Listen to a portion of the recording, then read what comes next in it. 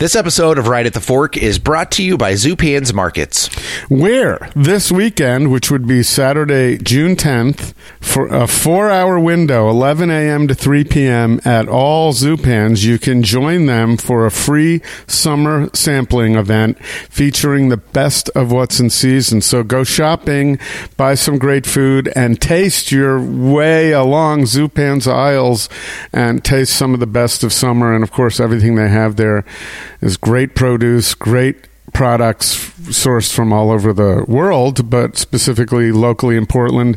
You might find some good strawberries there. Oh, yeah. And you'll also, yes, the good strawberries are now. I just got some. They weren't necessarily hoods, but I believe the hoods should be in now. I think they are, yeah. Yeah. Also, you're going to find a tropical seafood sale. Swordfish, mahi-mahi, opa, tambo tuna, black cod, oh my, and more. June 9th to 11th at Zupan's. On sale. And, of course, there's plenty of other great things going on at your local Zupans through the end of the month, June 30th. You might want to take advantage of some great specials on meat. Double R Ranch Prime Ribeye is $10 off. Carlton Farms St. Louis style spare ribs, $6 off there. Or I'm a big fan of this. We do this almost every time we go to Zupan's, is we pick up some of their great house-made marinated chicken kebabs. They've got different varieties. My favorite, by the way, is the huli huli. But you can either throw them on the grill or just put them in the oven and make an easy way for you to have a great summer dinner this season. I love that you don't have to think. Really, you just put those on, and they're delicious, and it's easy, and they're, it's done for you, just like a lot is done at Zupan's. All 3 locations, West Burnside, Macadam, and Lake Oswego. And, of course, you can see all of what we're talking about and more at Zupans.com.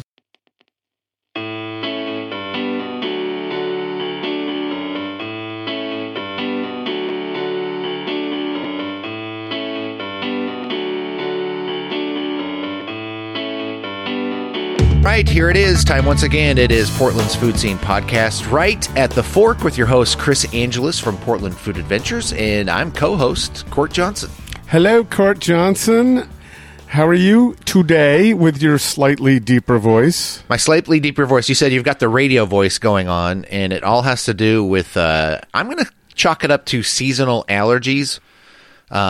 Which I don't normally have, but because I'm spending half the week in San Francisco and half the week in Portland, my body doesn't know where I am. And it's definitely, everything is in full bloom right now in Portland. San Francisco, not so much.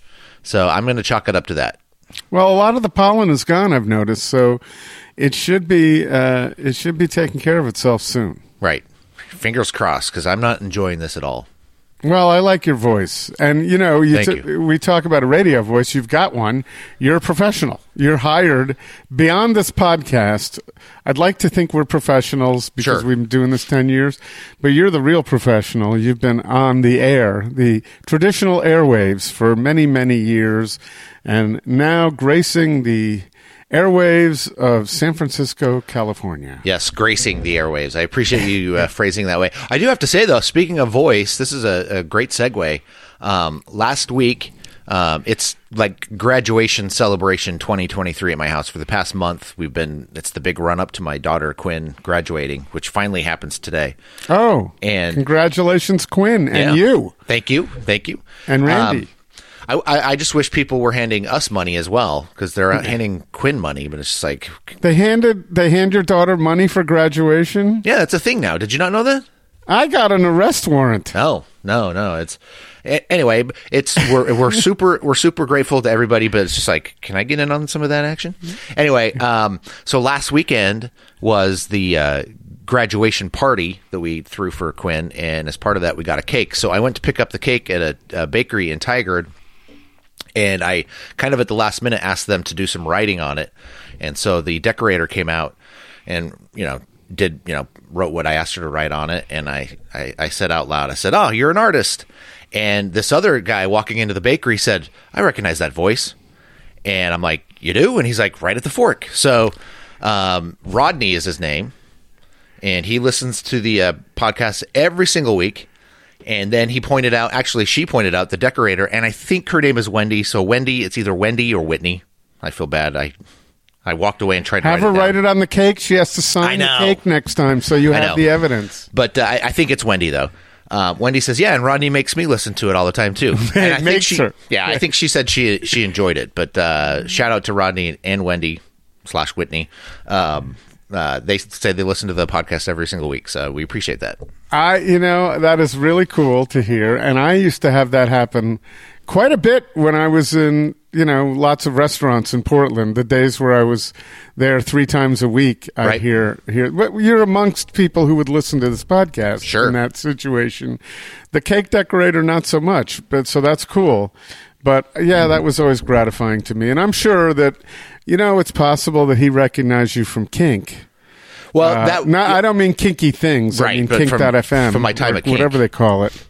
That was, and if it had been, actually that would have, I don't know if that would have been the first recognition from that, but it truly was the first time I was recognized from the podcast, and it made me feel really good inside, and great to know that there's just this great collection of Right at the Fork listeners out there, and we appreciate you. Randomly placed all over the place. Yeah. Are you telling me that in all your years on the morning show and midday and afternoon and evenings at Kink, no one ever said, hey, I recognize that voice? Yeah, they did. Okay. That's kind of why I backed away from it pretty quickly. It's just, it just was, it for whatever reason, and this is complete since it was not as flattering as it was when Rodney recognized my voice, because it was just kind of this. He's like, I recognize that voice, and I was just like, what? So it was great. Your voice isn't on the podcast as much as mine, unfortunately for listeners. No, it must have been my inflection when I said, "You're an artist." Right. So, Chris, you are an artist. How's that?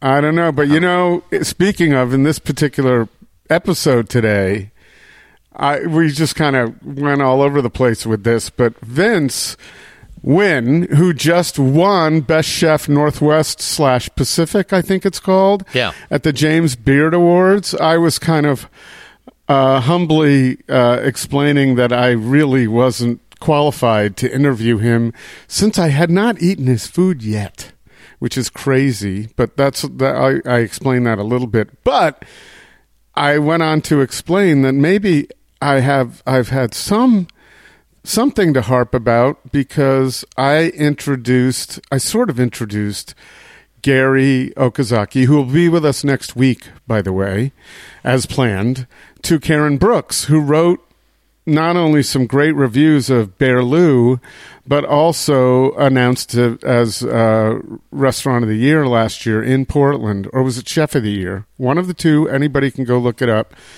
But I took a little credit for that, because I don't think Gary would disagree that he was in his years of not wanting to meet food writers. Yeah. And it wasn't just Karen Brooks, it was others as well, which is odd because he's now great friends with Michael Russell, but I don't think he was one of them, and he said, don't introduce me.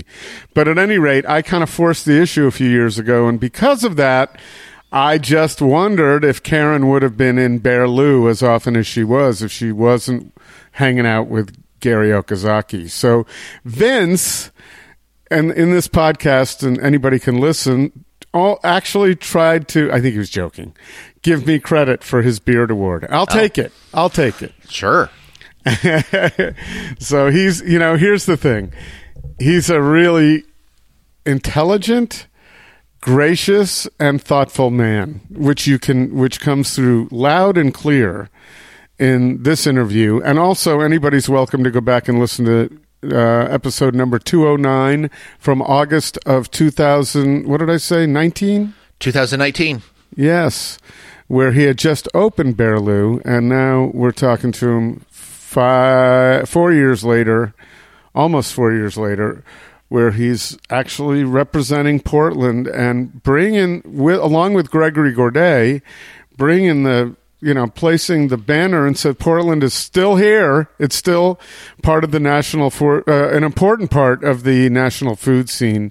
Portland was well represented at this year's Beard Awards. And Vince does as I point out in the podcast, he's really only serving 2 days a week, and he wins a Beard Award. Yeah. So I think that's pretty cool. And now I'm definitely, if anybody listens to the whole podcast, where I hope we can find a way to have your voice at the end, so we have another shot at getting a new listener to say that. But the whole podcast, they'll hear that I have specific plans to go into Berlu now and eat the food. It's not necessary that I eat the food of a chef who's on our podcast, because we don't talk about food that much. This is about them. And right. So that, it's just nice to do, and it's something I should be doing as someone who, has since 2010 been promoting our food scene in this way and other ways as well. So, speaking of which, can I just go into a little bit of Portland Food Adventures? Oh, you might as well. We're there, Chris. We should do it. Well, go ahead and stop me. No, please. All right, just quickly, because I spent a lot of time on Portland Food Adventures website yesterday fixing things, realizing I had some out-of-date information on there. But updating, we have 2 spots left for our trip in September, late September, to Eastern Sicily with Austria Ensign, and we have a great... And I'm not just saying that. I know everybody coming on that trip. We have a great group of people, and it's an awesome trip to go to where the White Lotus was filmed. And we've done it before. It's fantastic. We got 2 there. I am so happy to report that Urdaneta and Portland Food Adventures are teaming up again for 2 more trips to Spain next year. One will be ready, or is ready. We can sign people up for next April. The same trip. This will be the 4th time we've gone to Basque Country to feature the home of Chef Javier Canteras, where he grew up, or was born, Bermeo, and where he has a home and hangs out. That's between Bilbao and San Sebastian. And that trip is just fantastic. It fills up every year, and that's one reason we're going to do it again, to satisfy demand for such a trip.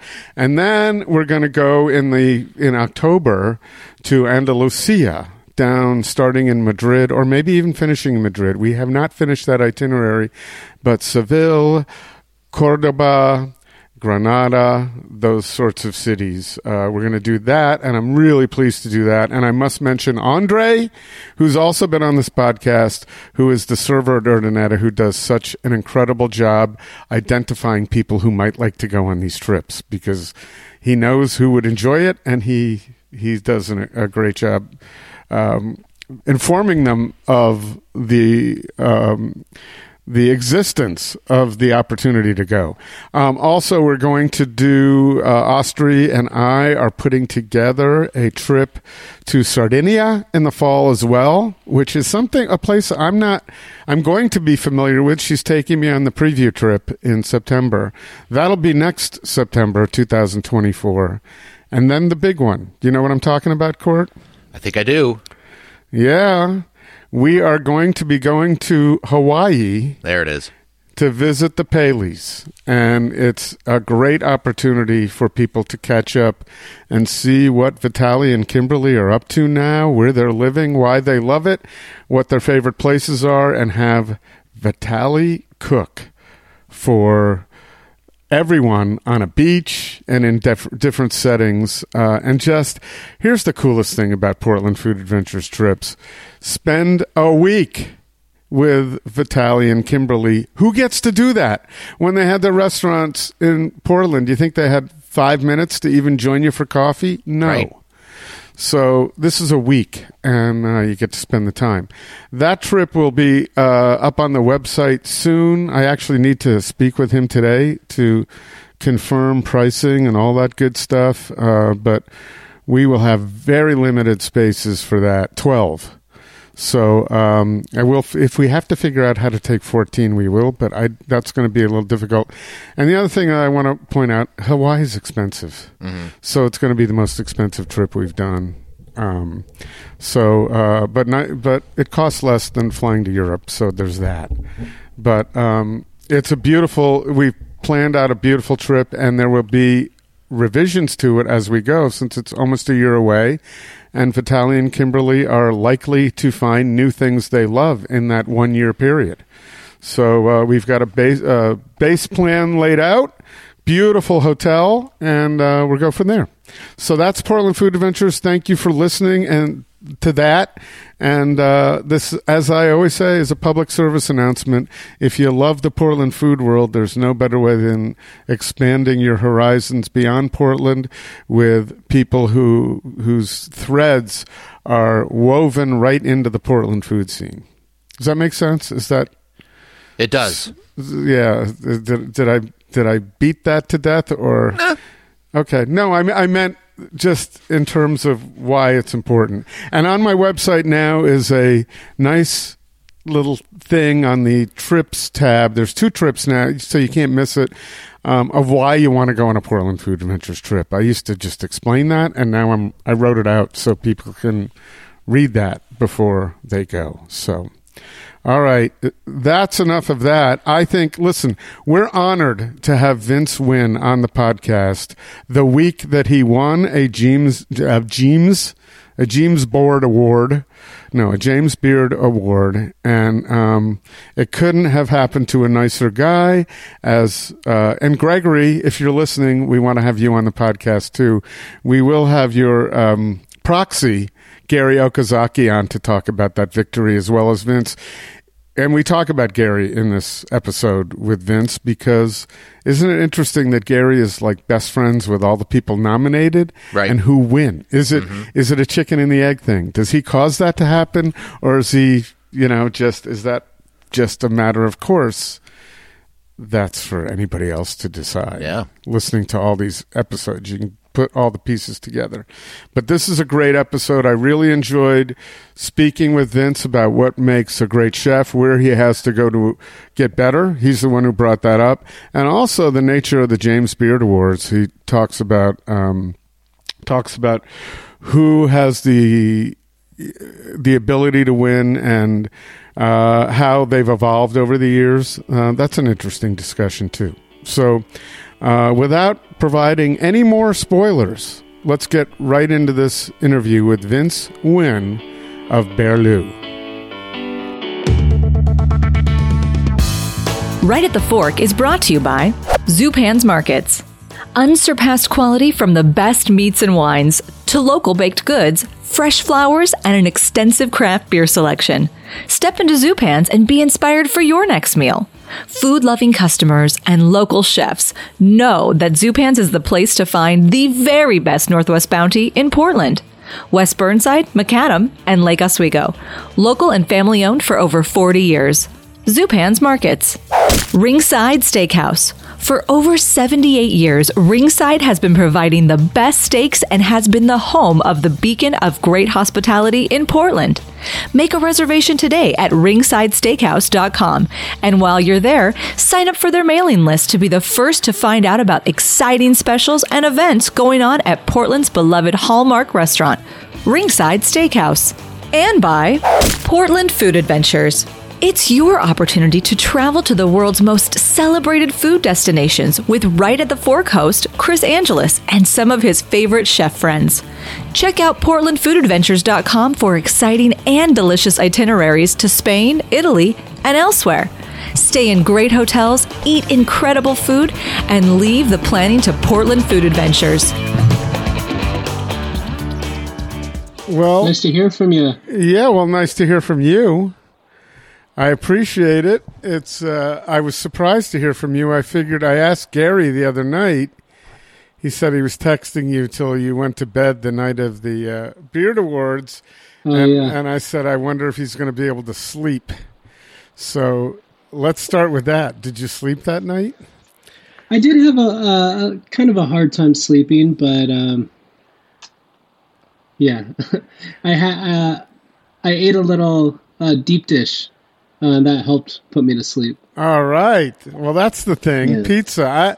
I got to imbibe in a little pizza on the East Coast this week, so I was excited about that. But I'm going to start off the podcast with an unpopular take. I think deep dish is best eaten cold. Well, I'm going to say it's probably best not even eaten.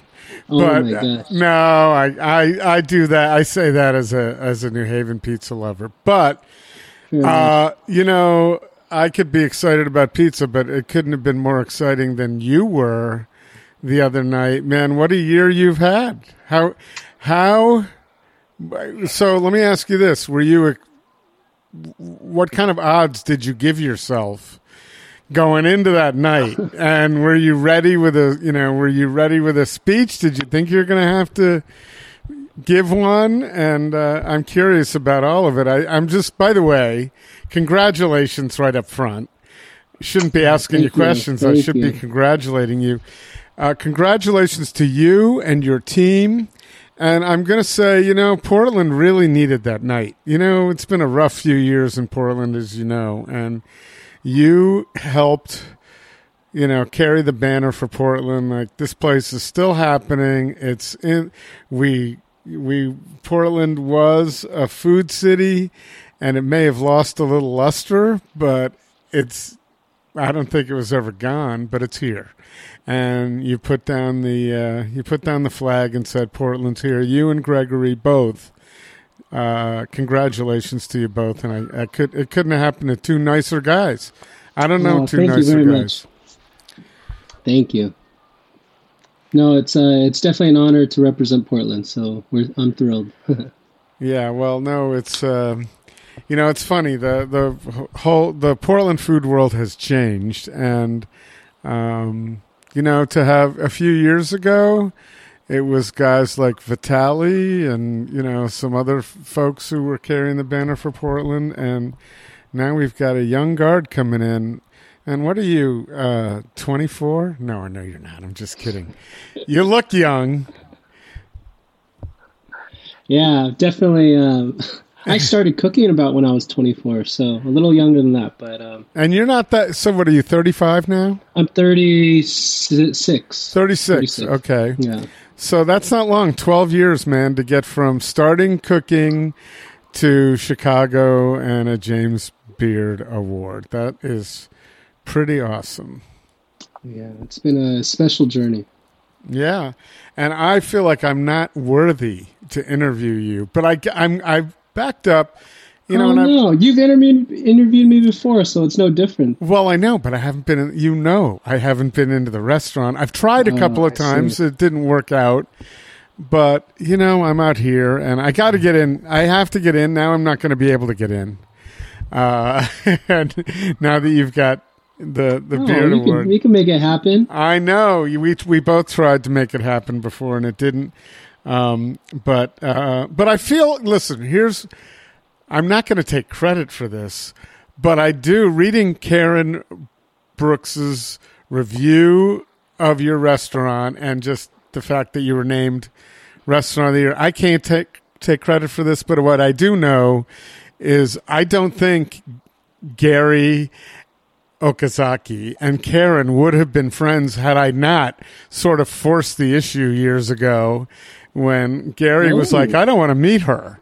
I don't want to meet anybody. And I said to Karen, have you met Gary over there? And this was at one of my events.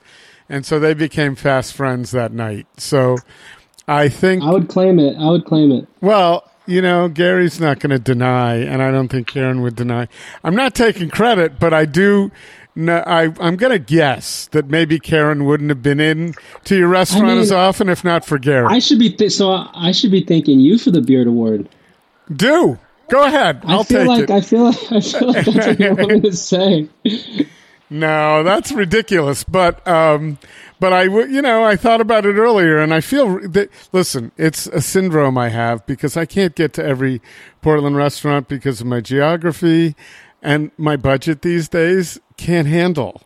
Some $300, $400 dining experiences very often, if at all. Don't you got Zupan sponsoring you? You know how much they charge for asparagus at Zupan's? Yeah, I know. They can give you a little more money. They sponsor me. It's not enough for me to buy much. That I get some trade with them, and they give us a little cash, but it's not enough. It's not enough to. Fair enough. It's not enough, but it's. So here, no one's listening to this podcast to hear about me, but my dining dollars are now spent the opportunities are largely spent. I mean, I went to Gato Gato the other night. I go to Urdaneta, but my dining dollars are generally spent when I'm in Europe because those are new experiences for me, and I can only spend so much money. But at any rate, that being said, I have a syndrome of there's so many places in Portland I haven't gone, especially since the pandemic, and yours is one of them, and I feel terrible about that, especially since not only do I read incredible things about your food, and I just read both of the last two things Karen Brooks wrote, which are, I love her writing, it's great, and how nice to apply it to what you do, which is really special. But also, you're such a nice guy, and you've invited me in, so I feel doubly bad about that. But we will rectify this. This will be rectified. And talk is cheap. We'll see. Well, I'm glad. Well, now you just put it to me, so I will make sure. Actually, I just asked my girlfriend, should we go in and to this weekend? And I said, well, this is the worst weekend to go. He just won a beer award. There's no crazy? way. Well, are you booked? Of course. Yeah, that's what I thought. So, it's a blessing, but yes. But we can definitely get you in. So yeah, no, just I not know. like this week, or give it a little more notice. And well, just listen, for the uninitiated, for the people who don't know, you are serving dinner. You got a fixed menu 2 nights a week, two seatings a weekend, right? So that's four a week. Hey, I'm sure there are a lot of chefs out there that said that dude is killing it. He's doing it 2 nights a week for full service, and he's winning James Beard Awards. It's we've had this kind of structure of the tasting menu for a few years now, doing the pop-up, and then of course opening Berlu, and this is what we feel is most sustainable. I know some people, it's hard to imagine only having service 2 nights, but because of our setup, so much prep has to go into everything because we don't have the luxury of doing a lot of cooking in the moment. A lot of things have to be prepared, portioned, seasoned, and ready to go. So a lot of extra hours are put into getting it to that point. Also, just with the current climate and just the current state of workers, less and less workers are capable, less and less people are capable of the hours that historically tasting menu chefs had to work, myself included now.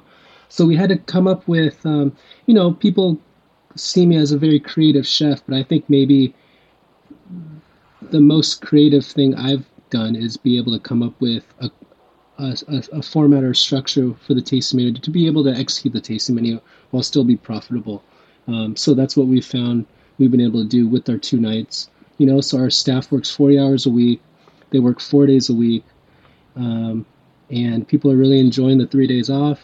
I'm personally enjoying that rest. And just enjoying time with my family. I'm newly married. I've been married a year now. And that's been the number one priority, is making sure that, my wife and, our family are happy. Well, there are a lot of people in any industry who don't come to that conclusion until maybe year 25 when it's too late. Good on you for being in the first year of a marriage and making sure that's a priority.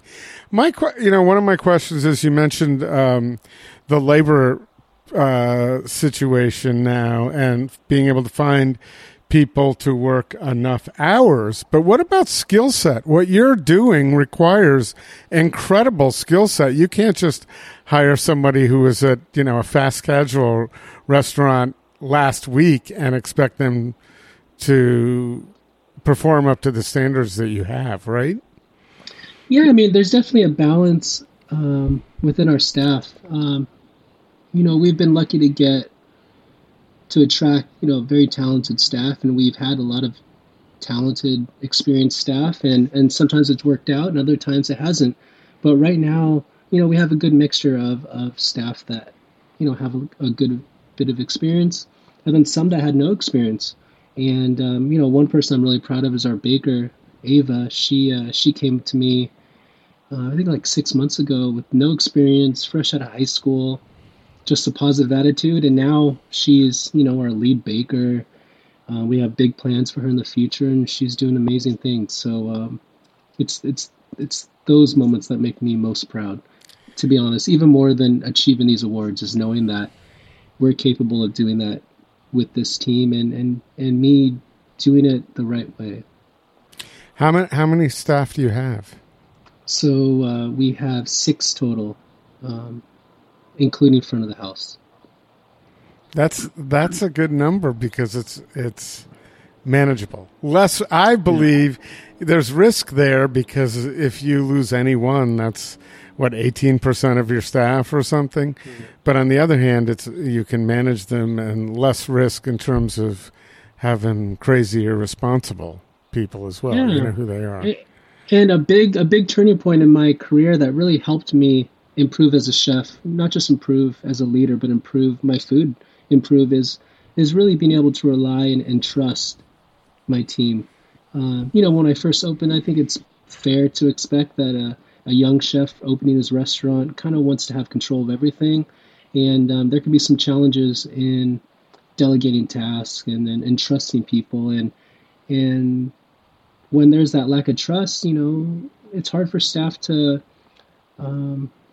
feel like they have any ownership on anything, and so that's something I'm really proud that I've been able to work on is that aspect, and of course it's helped me improve as a chef or improve my food. So I'm really grateful for that. How much better are you than the last time we met, which was, I think, right after you opened? We started talking about having you on the podcast before you had opened, and it was my feeling like, why don't you get open for a little bit so we can talk about the experiences you've had? Oh, I mean, from that first week, I would say 100 times. And I would say 90% of that is just as a leader. I think the food is better, a little better, but I think I've always been capable of very good food, but I at times lack the maturity to be able to execute that consistently and to, command is a negative word, but to direct my team to be able to execute that on a consistent level. So even though the food itself is maybe 10% better than it was, I feel like the experience is 90% better because the team is executed at such a high, consistent level. What are some of the things you've realized along the way where the light bulb has gone off and you've said, oh, this makes me a better leader. This makes me a better chef a better chef/leader. What are some of those things that you might tell someone who's where you were 4 or 5 years ago? Let's see. I think an obvious thing is, giving them opportunity to contribute to the menu, which this is a very obvious thing. But to kind of delve deeper into that, I oftentimes would, offer these opportunities, and then if they didn't take them, I would kind of drop it. And in my mind, it purely was, that's just not who they are. They don't want to contribute enough to contribute. Does that make sense? Mm-hmm. They don't have the drive to contribute. So I recognize it as a privilege to be able to contribute. And I was willing to work with them, but at times, they didn't show that effort. So now we have a much slower process, and we offer more opportunity, and I'm a little more diligent on receiving their feedback on it, and continuing the process rather than just shutting it down if they kind of shut down. So just offering more opportunity. So you're forcing the issue a little bit if someone isn't taking initiative. You're making them take initiative. Let's see. It's less of a force, but more so, I'm just continuing to offer opportunities rather than if me kind of shutting it down if they show a lack of interest, you could say. You're putting more love into it, right? Yeah. You're instead of forcing it in a negative way, you're pulling. Pulling from a caring standpoint so that they can find their way. And a lot of these, a lot of these moments where you kind of see them as negative, they definitely were for the purpose of something positive. And I think that's something I've worked on, is like trying to eliminate negativity as a motivation, whether it's like having a chip on your shoulder or feeling a certain way, like you're not being represented or showcased enough, just focus on yourself and what you can do to improve. And if you continue with that, then the recognition will come. Where do you think you got some of that, I guess we can call it knowledge or perspective? Do you think that some of it might have come about with what went on in at least in Portland, in the industry during the pandemic, where there was a lot of weird shit going on and with chefs? Did you take a look at that and ask yourself, hey, where do I fit in this picture? Have I been as good as I can be? Did some of that take place, or is this start as part of your nature?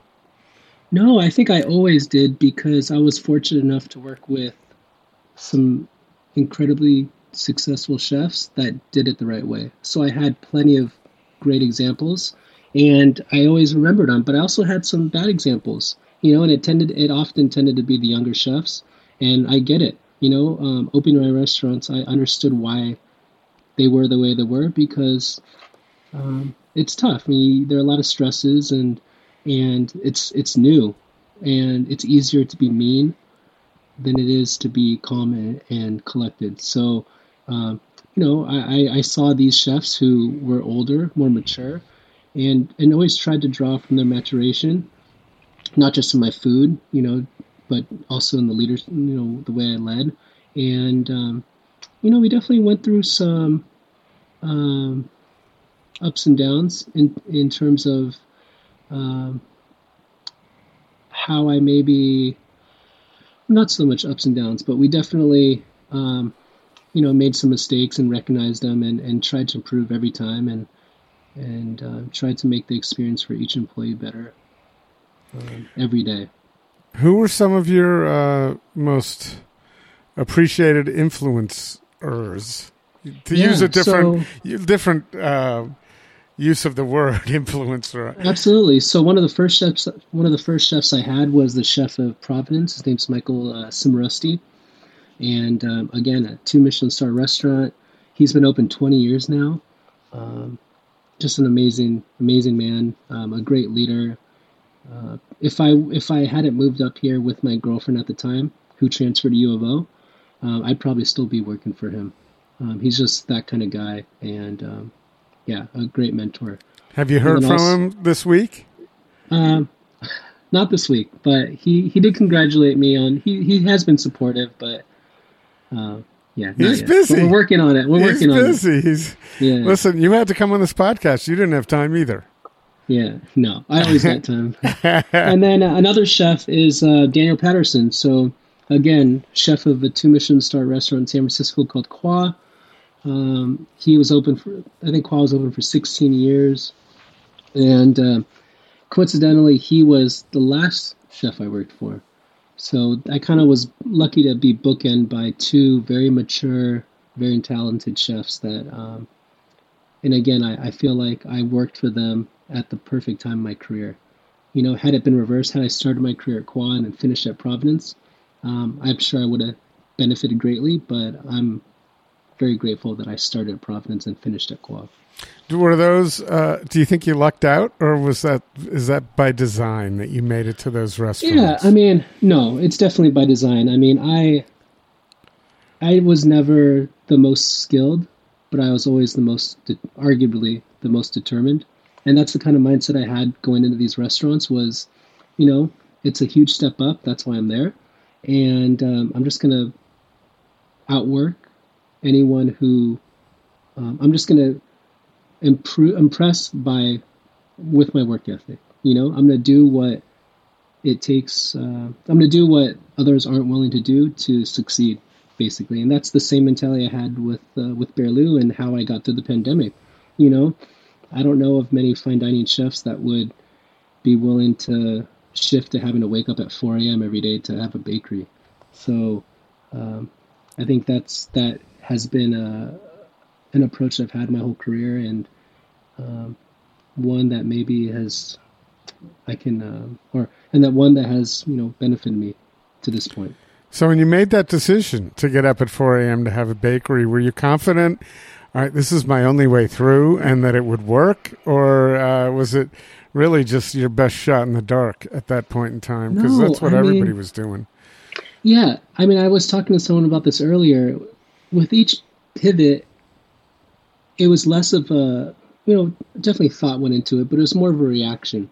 This is just like cooking. When a good cook doesn't really think, they just react. And that's how we responded to the pandemic. We started doing bento boxes, which is like the complete opposite of a tasting menu. But we did that to target all the people that lived above us in Madeira. And it was pretty successful.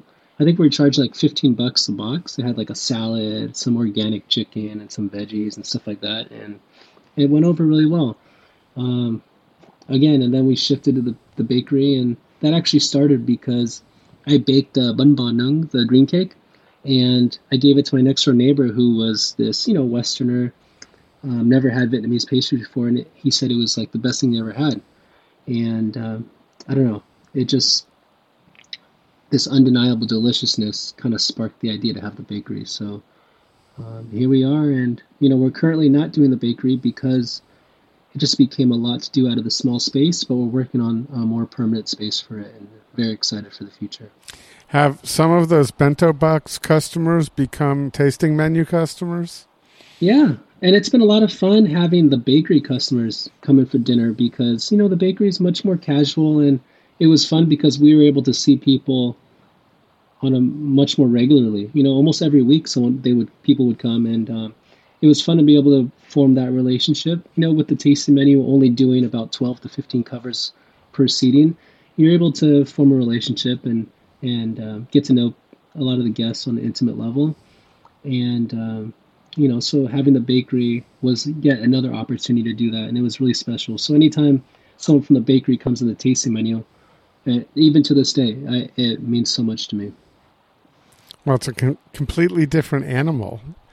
And you do have plans to open the bakery. Is that public, or you just is that something you've been talking about with a lot of people, or is that kind of in the background? I mean, nothing's set, but those are the goals because the bakery was very popular and I've really enjoyed it. And when you do that, you're going to be burning the candle at both ends again. Is that something you're now equipped to handle by delegation, or exactly? So you had enough people at the bakery, so they now have the deal. They understand it, so that you don't have to be on it all the time. Yeah, they've done a great job, executing it consistently, and I'm very confident in their abilities to, execute the way that we want to. So very excited for that. Good. Well, let's take a moment to go from your intimate food to a moment or a message from our sponsor. You mentioned Zupan's before. Another one, RingSide, who we've been fortunate to have with us for, 6 years now, or 7 years, actually. So let's go to a message from RingSide and come back and talk to you a little bit about whether you have some spare time and what you like to do during that spare time. Chris, we are pausing just a moment to talk about one of our favorite places to eat in Portland, an institution, as it were, RingSide Steakhouse. Over 79 years. I remember we were just saying 75 years, so time's flying, and we're coming up on an 80-year institution in Portland, RingSide Steakhouse, where now something they didn't have for most of those 80 years was outdoor dining, and their patio is awesome, and it's really nice spot to eat. They have some heaters out there if you need them.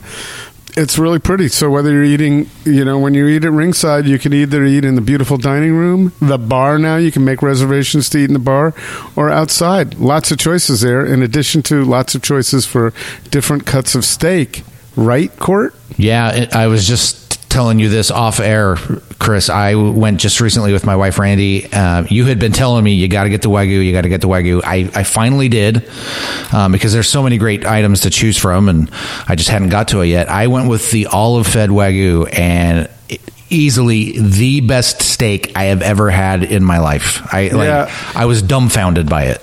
It's a treat. It's not something you're going to get every time you go in there because it's a little expensive. Sure.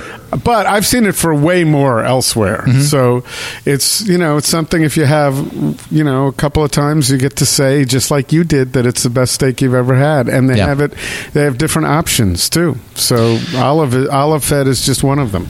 The food is delicious. The service is absolutely, bar none, the best in town. We had Colin serving us, and just the best service the entire night. Best food. If it's a special occasion, if it's not a special occasion, RingSide Steakhouse is the place to go.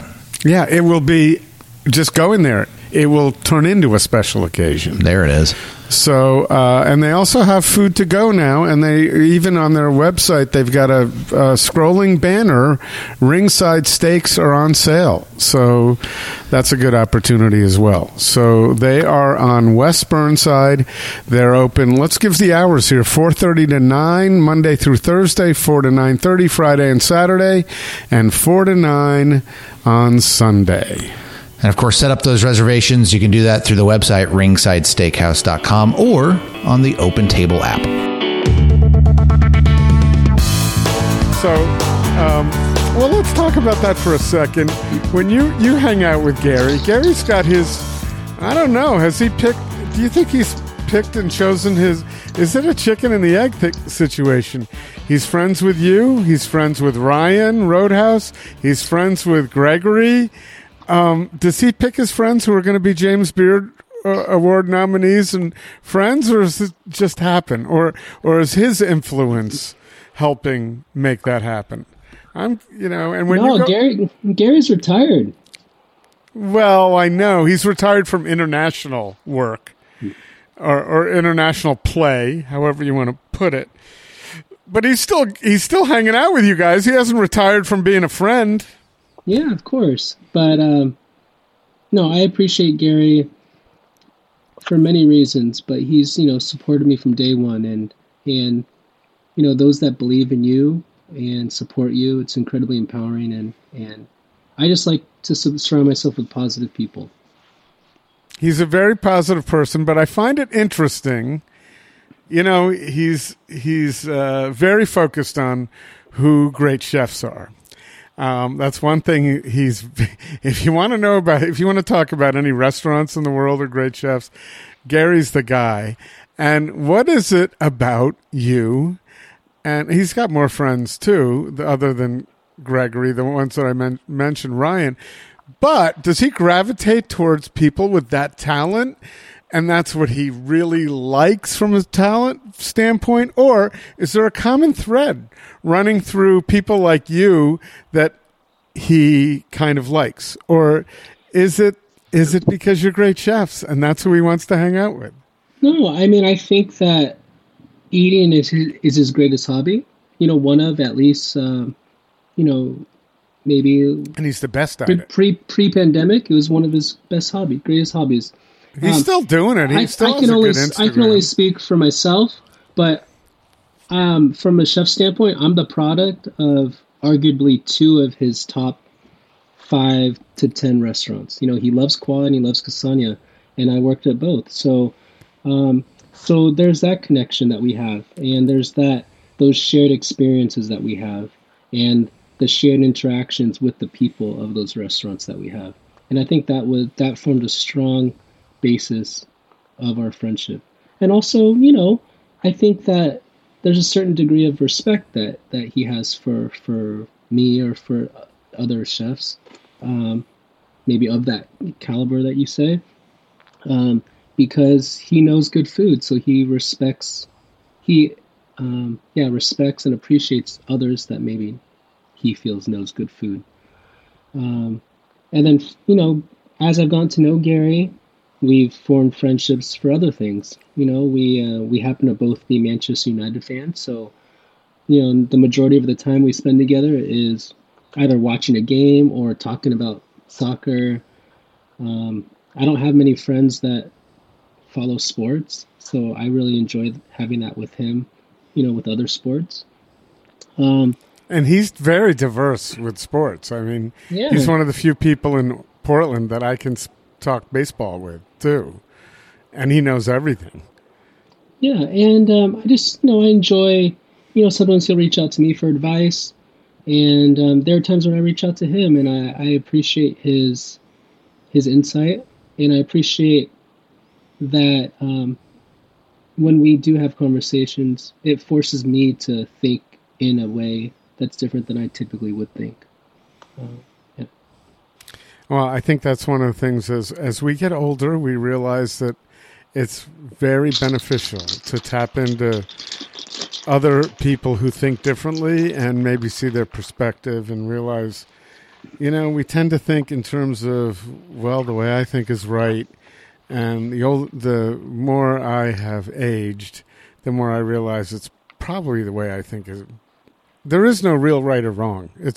You just have to respect that we live in a world with other people who have different opinions. So, but I don't find there are other people in the food world here who I view as contrarians. I don't view Gary that way. I think he's an equal opportunity food lover.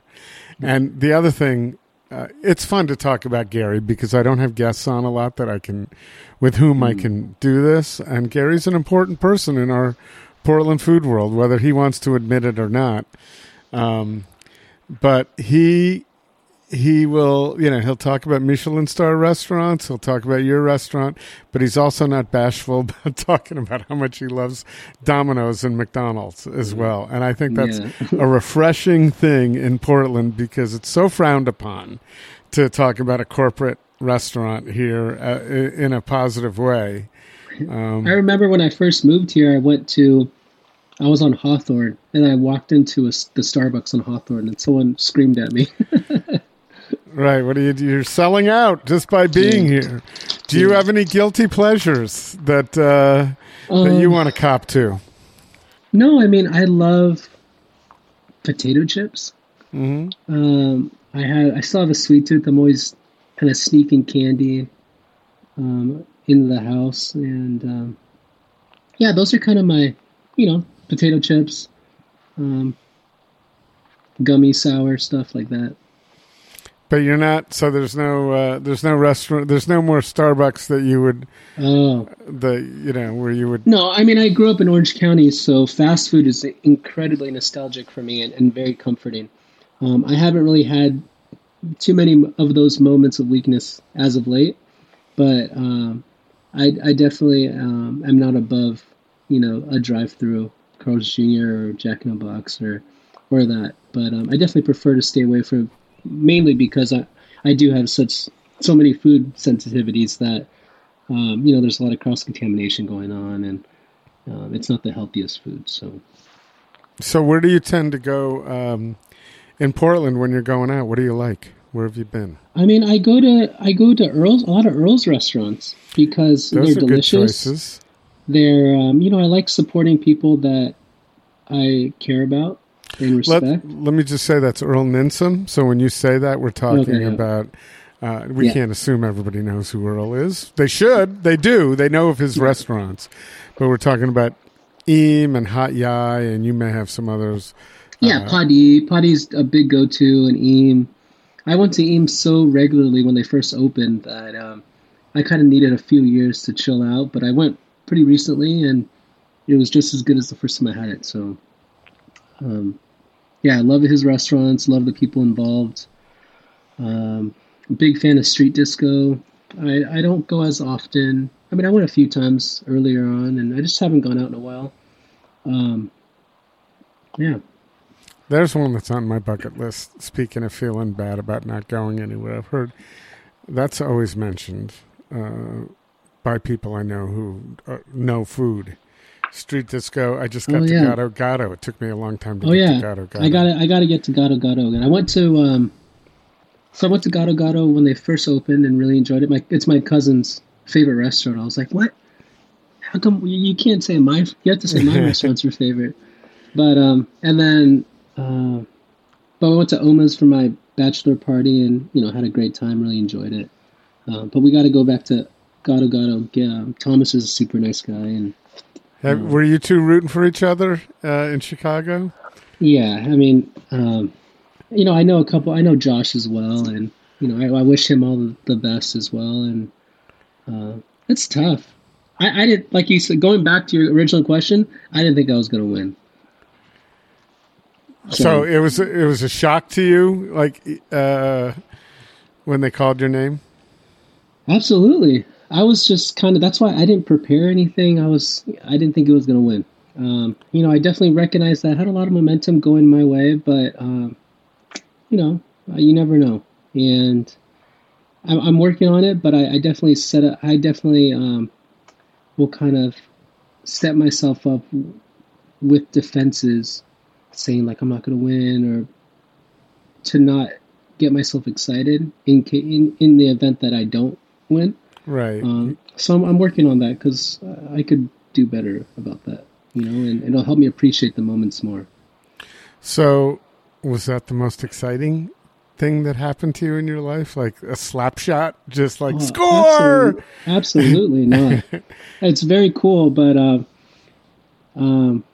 have some family stuff going on that's very exciting. So, right, but that was a moment. Well, there were, family stuff. I can only imagine what you're talking about, but that was a moment where you went from, question marks coming out of your head, and as you said, thinking that you weren't going to win, to holy shit, I'm being called out on this. It's great. I mean, Patty Dinich was the presenter, and her voice will forever be in my head on, how she said my name. So it was a very special moment. I'm so grateful my wife was there by my side to be able to celebrate with me. And to be honest, I don't know if I've fully comprehended it yet and fully appreciated it yet. But I definitely recognize that I'm not always going to have this moment or moments like this. So I'm going to do my best to appreciate it while also, recognizing the opportunity to set new goals and continue to strive towards those. What might those goals be? Where could you be setting the bar now? No, I mean, Jane's Beard is amazing, but there are other goals that I have that aren't even award driven. There's a level that I know I'm capable of, and I'm nowhere near that. But I'm excited that we're going in the right direction. And it wasn't until I started more so focusing on these types of goals rather than awards that I actually won the awards. So that's what we're doing. And, before we had our set standard, now we have a standard of being a James Beard winner.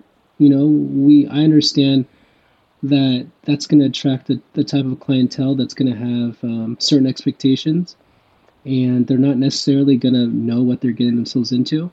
And that's kind of can be a dangerous combination that could often lead to people that don't enjoy themselves. So we're going to do our best to control what we can control, which is making sure things are executed, the way we want to execute, and just doing our best to remain consistent and remain focused.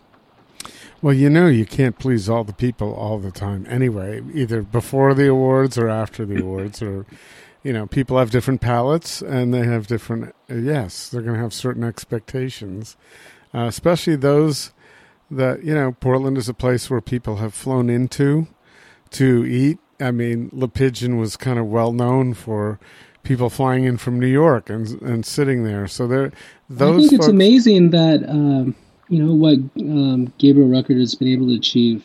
It speaks volumes of him as a chef and a leader that, he could have so much success over a decade ago, and to still maintain that success throughout this reckoning of chefs. So he's someone that I really admire and respect, and I'm excited to go back to Pigeon. I went when I first moved here, and yeah, I'm excited to go back. So and he's done a marvelous job with Kennard. I saw him, with no shirt on today, talking on Instagram about getting together for a running walk group on Mondays at 9:00 just to motivate people to bring Portland back. And I will say I've had a little experience with Gabriel in terms of, well, we were born on the same day, which is not the same exact day. We have the same birthday, and which is cool. But when I first went to him and wanted to do an event, a Portland Food Adventures event with him back, had to be 2013 or 14, when he was he was just right there with being the rising star, and everybody was lauding everything he did. And I asked him, why are you doing this? You don't have to do this event. And he humbly said to me, listen, if I start thinking I'm better than everybody else and that I don't have to do things like that, that's when I'm going to fall. So I'm going to assume that is still in his heart, that he is humble enough to know that he's got to keep up the good work to be on a level where he is. And I agree with you. I applaud how he operates and how he carries himself as well. So, he, just like you, was nominated and he won Rising Star Chef. And then I don't think he won Best Chef Northwest, did he? You may not know. I don't necessarily think he has. Maybe not. Anyway, it doesn't matter the awards. He's doing well. He loves his family. He's a great father. He's teaching his kids baseball and all that. So that's the important thing. That's the important thing, I think. So, we've got a lot of people to look up to. And now you are, you have been for a while, but now it's etched in stone. Here's Vince. This is a guy in a restaurant to pay real attention to. Does that put the pressure on you? Do you feel a little more pressure than you felt before? Honestly, no. I know how quickly it can go away. And just because I want How do you know that at 36? Because I've seen it. I've seen chefs receive awards, and I've seen them not act accordingly, whether that is from a moral standpoint or they become complacent. And just like that, it goes away. Next year, there's going to be a new Best Chef Northwest. It's not going to be me. So that doesn't take anything away from this award. But I think that'll be, I think when that time comes, I'll definitely experience some new feelings. And but again, we'll see. But beyond that, I just know that it can go away. It can be taken from you. The awards do in time, and that's a curious thing. I'd like to talk about with you right now at this point in your life. I've always thought it's kind of unfair that not only for restaurants to get coverage on Eater that have been around for 20 or 30 years, right? It's the new shiny ones that get the coverage in Eater and Portland Monthly. They're always going to be the ones that get attention. And they're always the newer ones are the ones that win all the awards. What about guys like Aaron Barnett, who's very talented and has done what he's done for many years? Is he ever going to be nominated for a James Beard Award? I don't know. I don't think so. And I think it's really always about the next new thing. Does that seem like that is the case to you and will always be the case? Yeah, but oftentimes the shiny new toy represents something that's exciting and different. With respect to, say, what Aaron Barnett cooks, you would say it's, traditional French cuisine. With a little spin, right? Yeah, done at a high level, no doubt. And I've enjoyed I go to Heavenly Creatures. I've been to St. Jack plenty of times. I enjoy it. It's great. But I don't know, someone that comes around and does maybe a Vietnamese tasting menu, or does, Indonesian cuisine, or it doesn't have to just be a representation of, say, a BIPOC or AAPI community, but it's just something different, and different is what's exciting. So I think the narrative of these cultures that are being represented as an overcorrection of maybe past mistakes, I think that's kind of skewed. I think truly what is happening here is these cultures are being represented now through by people that have the savvy and understanding of of marketing and of social media to be able to showcase what they're doing at a high level, and that can be very exciting. Yeah, I don't doubt that, but I just wonder if someone who's 50 years old and been doing it for a long time could be recognized as the best at some point, ever again, or if it's always got to be someone. I don't know. I haven't gone through the list. If it's always going to be someone young, I'm not saying they're not worthy. I'm just wondering. I've always felt that someone who's been doing this for 30, 40 years deserves recognition, and they don't get it that often. I hear you. I mean, you look at, say, in San Francisco and California, someone like Corey Lee, who is arguably the best chef, 3 Michelin star restaurant, Bennu, highly, highly respected. And I don't know the last time he was on the list, and I don't know.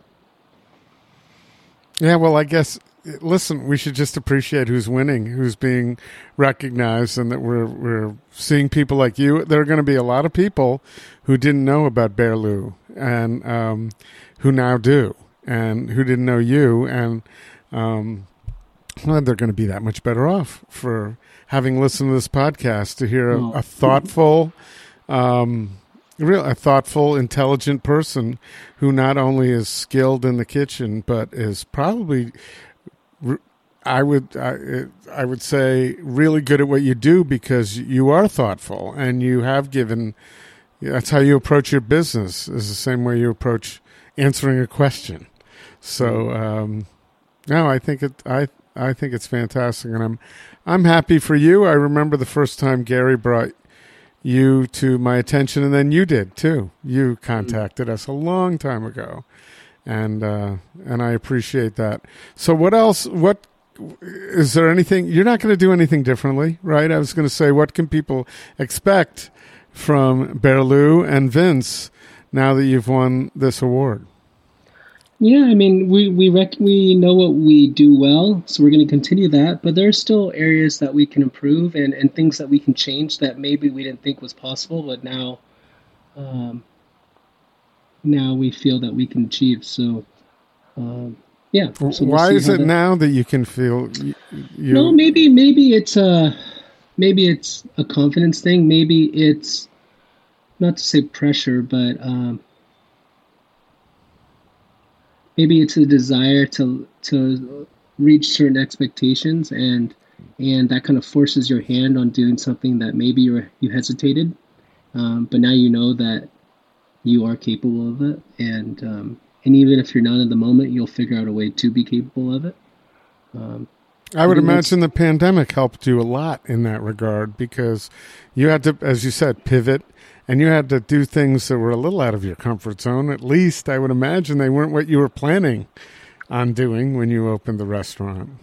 Yeah, I mean, my whole career has been slightly out of the usual. Like the highest level I ever reached was sous chef, and then I started a pop-up, and that has its challenges. And then I started doing residencies at places that weren't restaurants, so you have to become crafty with what situations you're given, whether it's like an induction in a toaster oven or just a circulator or whatever it is. So that's benefited me. I think the mentality of seeing your setup, rather than seeing it as a limitation, seeing it as an opportunity to just stand out has helped me. At Berlu, I think you'd be really shocked at what we have at our disposal, in terms of equipment and space. But we don't have any desire to complain or feel like, oh, we could, like, if I wouldn't have won, I wouldn't have said, you know what, if I had this, we could have won. I wouldn't think that way. I would appreciate what I do have and see what, if there are ways that we can be more efficient or more clever in how we operate within the space. Well, you got a team to help you do that.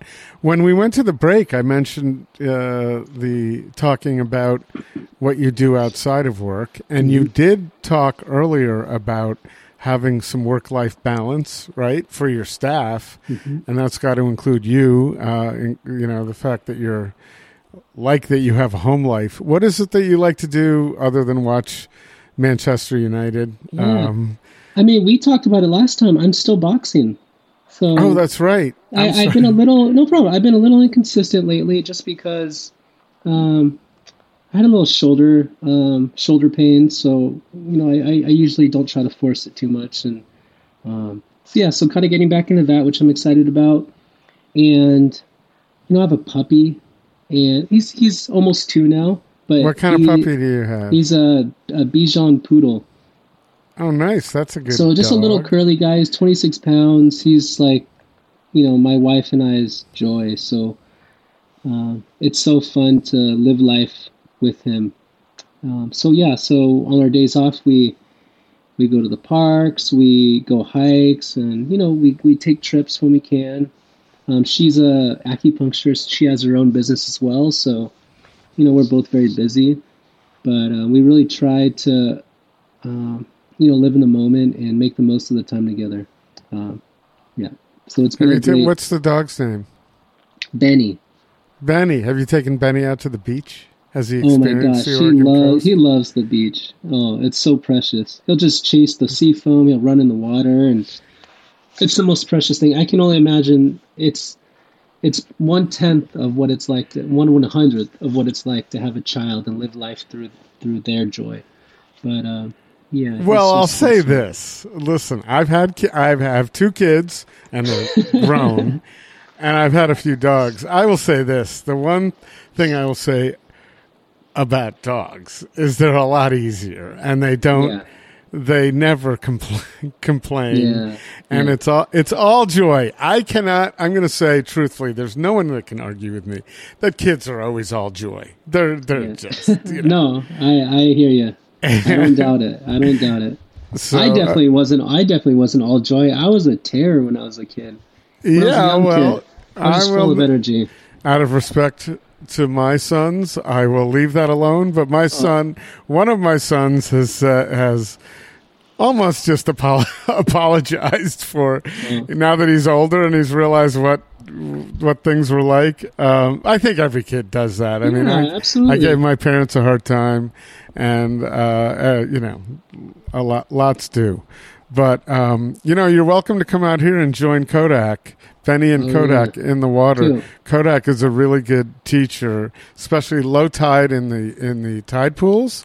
This is such an exciting time for the Oregon coast. I love low tide at the Oregon coast. Yeah, the tide pools.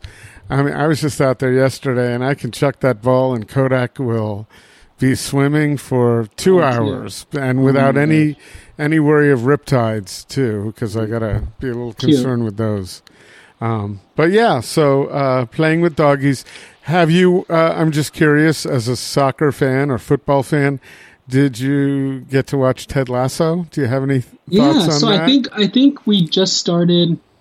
So what's the final? Is the final season or the most current season 3 or 2? No, 3.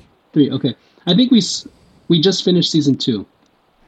Well, we finished it a while ago, but we're excited for season 3. We're kind of stuck on Succession right now, and I only just started season 3, so we have a long ways to go. But it's nice to throw Ted Lasso in there every now and then because it can get a little too malicious. Right. That was my feeling with Succession. A little bit different, but I always felt that way about Breaking Bad. I had to take a break from Breaking Bad. Yeah. It was a little too much. The same thing with Better Call Saul. But Ted Lasso, it's kind of hard to get tired of that. But I'm curious. I heard a lot of people complain about season 3. Oh. I can't find where they were. I personally can't find what so there was season to 3 bitch has about. concluded.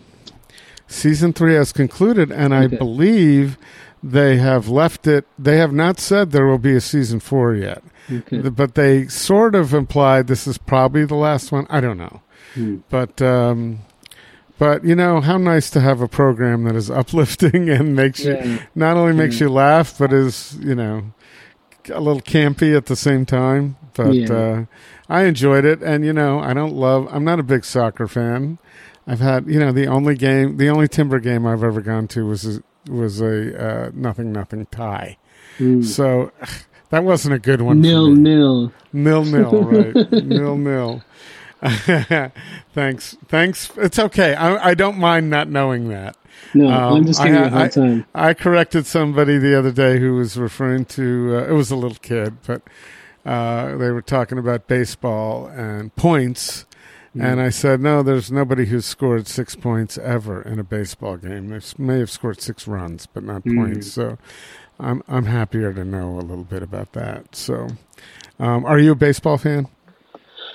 I mean, I grew up a Cubs fan. I grew up following the sport, but not really. It's probably I would say golf and then baseball, probably the two of my least favorite sports. Oh, okay. All right. I was just curious. But I respect the game, and maybe not for me. Well, that's all right. I'm with you on golf too, and I grew up around it a lot, and probably that's the reason I lost interest in it. But anything else? Do you get to travel? Have you been? Yeah, I mean, we traveled a lot recently because it's my wife and I's birthdays at the end of May, so we took a little trip to Bellingham, which was gorgeous. I loved it. It was beautiful. And my wife works with the native community out at Grand Ron, which is near Tillamook. Oh, so you know, yeah. So she goes there every week. She does acupuncture there. And so she was connected to the Lummi tribe over in Bellingham and was actually potentially going to work at that reservation. So we kind of checked it out while we were there, and it's a beautiful, beautiful location. I hope you're not telegraphing that someday there may be a Berlu in Bellingham that isn't in Portland. Oh, no, I don't know. We'll see. It's funny, though. My wife will talk about moving so casually. I'm like, well, you know, I kind of have this restaurant here that I can't just get up and leave. But I don't know. We'll see. You know. Well, others have done it. You know, there was a time where I thought, how could anybody ever leave Portland? Yeah. I don't question that as much as I used to. So, I mean, for the longest time, we were talking about moving to Montana because that's where she's from, and I would have figured a way to. You know, I would have enjoyed it because I would have had her, and I love her family. She has all her family still lives there, but it would have definitely been a transition, and. Yeah. Well, a built-in customer base, but you know, quite a few people I know have moved to Montana just because of the Frank Zappa song. I think they had to do that to bring that into my head. I might be moving to Montana soon, just to raise me up a crop of dental floss. Okay, I don't think that's what you're going to be doing, but first time I've ever even brought lyrics into the podcast. So that's 10 years it took me to do that. Anything else you would like to impart that you would like to communicate to your loyal customer base and those who are going to be your future customer base? I'm just so grateful for the opportunity to cook Vietnamese food. I see it as such a great privilege because it's a cuisine that so many love, and it's a culture that so many love. And it's been really special to be able to cook this food and be able to talk to some of the guests, you know, the majority of them Westerners, and have them share their experiences of going to Vietnam, and eating certain dishes, around either Portland or in Vietnam of Vietnamese dishes that they were really excited about, and they kind of maybe had the traditional version, but reminded them of a dish that we served. So it's been a lot of fun to connect on that level. I always ask guests that have experience traveling to Vietnam or just eating Vietnamese food what their favorite traditional dishes are, because there's so many dishes that I don't know about, and it's a great way to learn the culture is through their food. My best Vietnamese friend, and I can't say I have a lot of them, is named Nguyen also. And that's where I'm going to gather them up and come in, the four of us, oh my gosh, to enjoy your restaurant. I think that would be the best way to enjoy it. With my and dear friend. These are really good friends, and I don't see them enough. So there's and then we could talk about you in Vietnamese. Yeah. Well, behind my back. That's a little right in bit, front of you. In front of you. Looking you in the eye, too. Yeah. I'm glad you want to do that. That reminds me of my grandmother speaking Hungarian when I was a little kid. I didn't know what they were saying. But yes, please do. I think that would be a treat. One of my biggest treats in life is to go to Italy and listen to Austri, who does our Italy tours with us, speak Italian. That is one of the most artful things that I've ever experienced in my life. So hearing, I don't know if Long is, I think he's conversant in Vietnamese. Sure, he's been here for a long time. But that would be fun. We'll do that. I'll make a point. As a matter of fact, I will be texting Dana and Long after to suggest we come in. How far out? How easy is it to get a reservation? No, I mean, this is a new territory now all of a sudden, but generally speaking, how far out are you? So we open reservations 1 month in advance. So say the entirety of August will open up on July 1st. And we'll do that at 12 o'clock. And, I hope hopefully it sells out relatively quickly. We're currently booked out through July, so very grateful. How quickly did July sell out when you opened it up? Yeah, I mean, it sold out in a couple minutes. Oh. But it's not, I don't take it for granted. It wasn't always like that. Well, it's only going to get faster. Yeah. So now I got to make the app subscription. No, that's it. People have the apps to where you can get the hard reservations faster. I don't know how they do it, but that's how I'll make my money. I'll create restaurants where there's such a high demand. It's where they're forced to use the app, and that's where I actually make the money is through the app. You're going to own the app. So, well, good. But I got to figure out a way because I'm no longer. I used to win auctions at eBay like that. I know how to deal with that. But getting in, here's the thing. By the time you have to have your credit card ready, because with any of these systems, if you need to get in under the gun, by the time you grab your credit card, that reservation is gone. So you need to, we use Talk, so you need to establish your account that it's already saved. The credit card's in there. Well, I'm sure I have. I've used Talk enough. Yeah, so you should be good. Just make sure you're signed in. I'll figure it out. Yeah. Well, if I don't, you'll be hearing from me. Well, Gary, so have Gary reach out. Oh, no. Gary doesn't. Here's the thing. Gary doesn't. I don't think will reach out for me. Gary doesn't even want to go to eat with me. So, so to ask him for help in that regard, I did just ask him to nudge Gregory to get him on the podcast, and he said yes, which was I was cool. happy about. But because those are the kind of things I don't want to ask Gary to do. But anyway, and thanks for you knocked him out. He was doing me a favor, I think, by doing the podcast this week. We're gonna do some of his favorite cheap meals, and so happened that he said he couldn't do it this week. I said, really, not at all, and he said Friday. So I just after you agreed to come on today, I wrote him and said, if you want to do next week, let's do that. So I'm grateful for your flexibility as well, because. Once on service days, I don't have any time. So today we just had prep and we finished, and Yeah, so I was able. That's why I had to do it a little later. Was because I had to come home to get my headphones and all that. So it worked out. Hey, for you, this is the latest I've ever done the podcast. Yeah, a lot of firsts on this podcast. You didn't record, or you recorded too early. You brought up the lyrics, and now. Right, that's three firsts. I'm sure there's another. Let's make it 4 firsts, and you come in and eat, huh, Chris?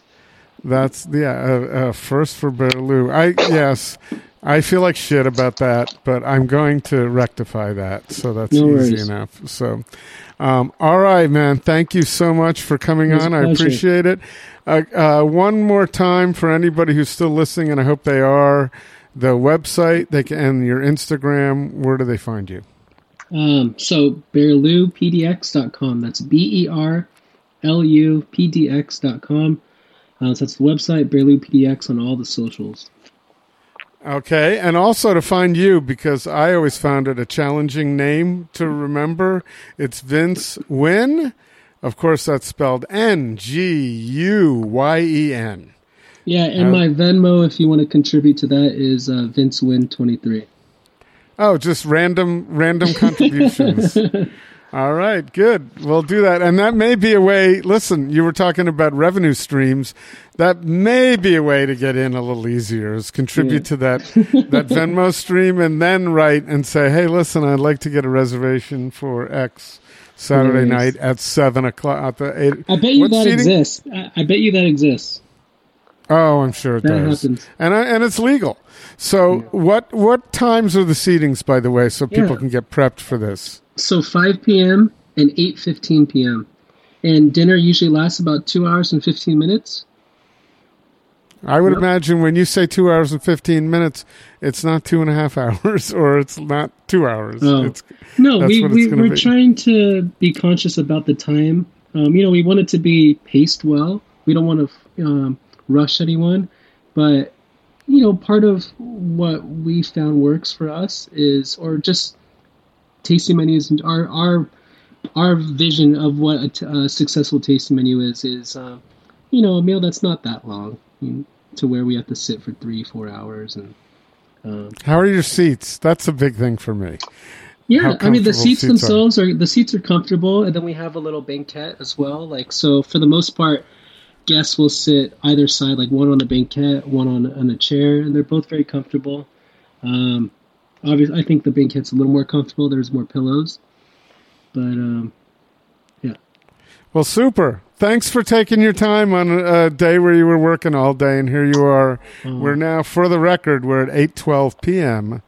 on Thursday night. So thank you. Right before your service tomorrow. So thanks so much. Thanks so much, pleasure. Vince. I'll look forward to thanking you. Yes, and I look forward to thanking you in person soon. Sounds good. Bye. Take care, man. Right at the Fork is hosted and produced by Chris Angeles and Court Johnson. Connect with us on Twitter and Instagram at Food Podcast PDX, or on Facebook at Right at the Fork, or online at rightatthefork.com.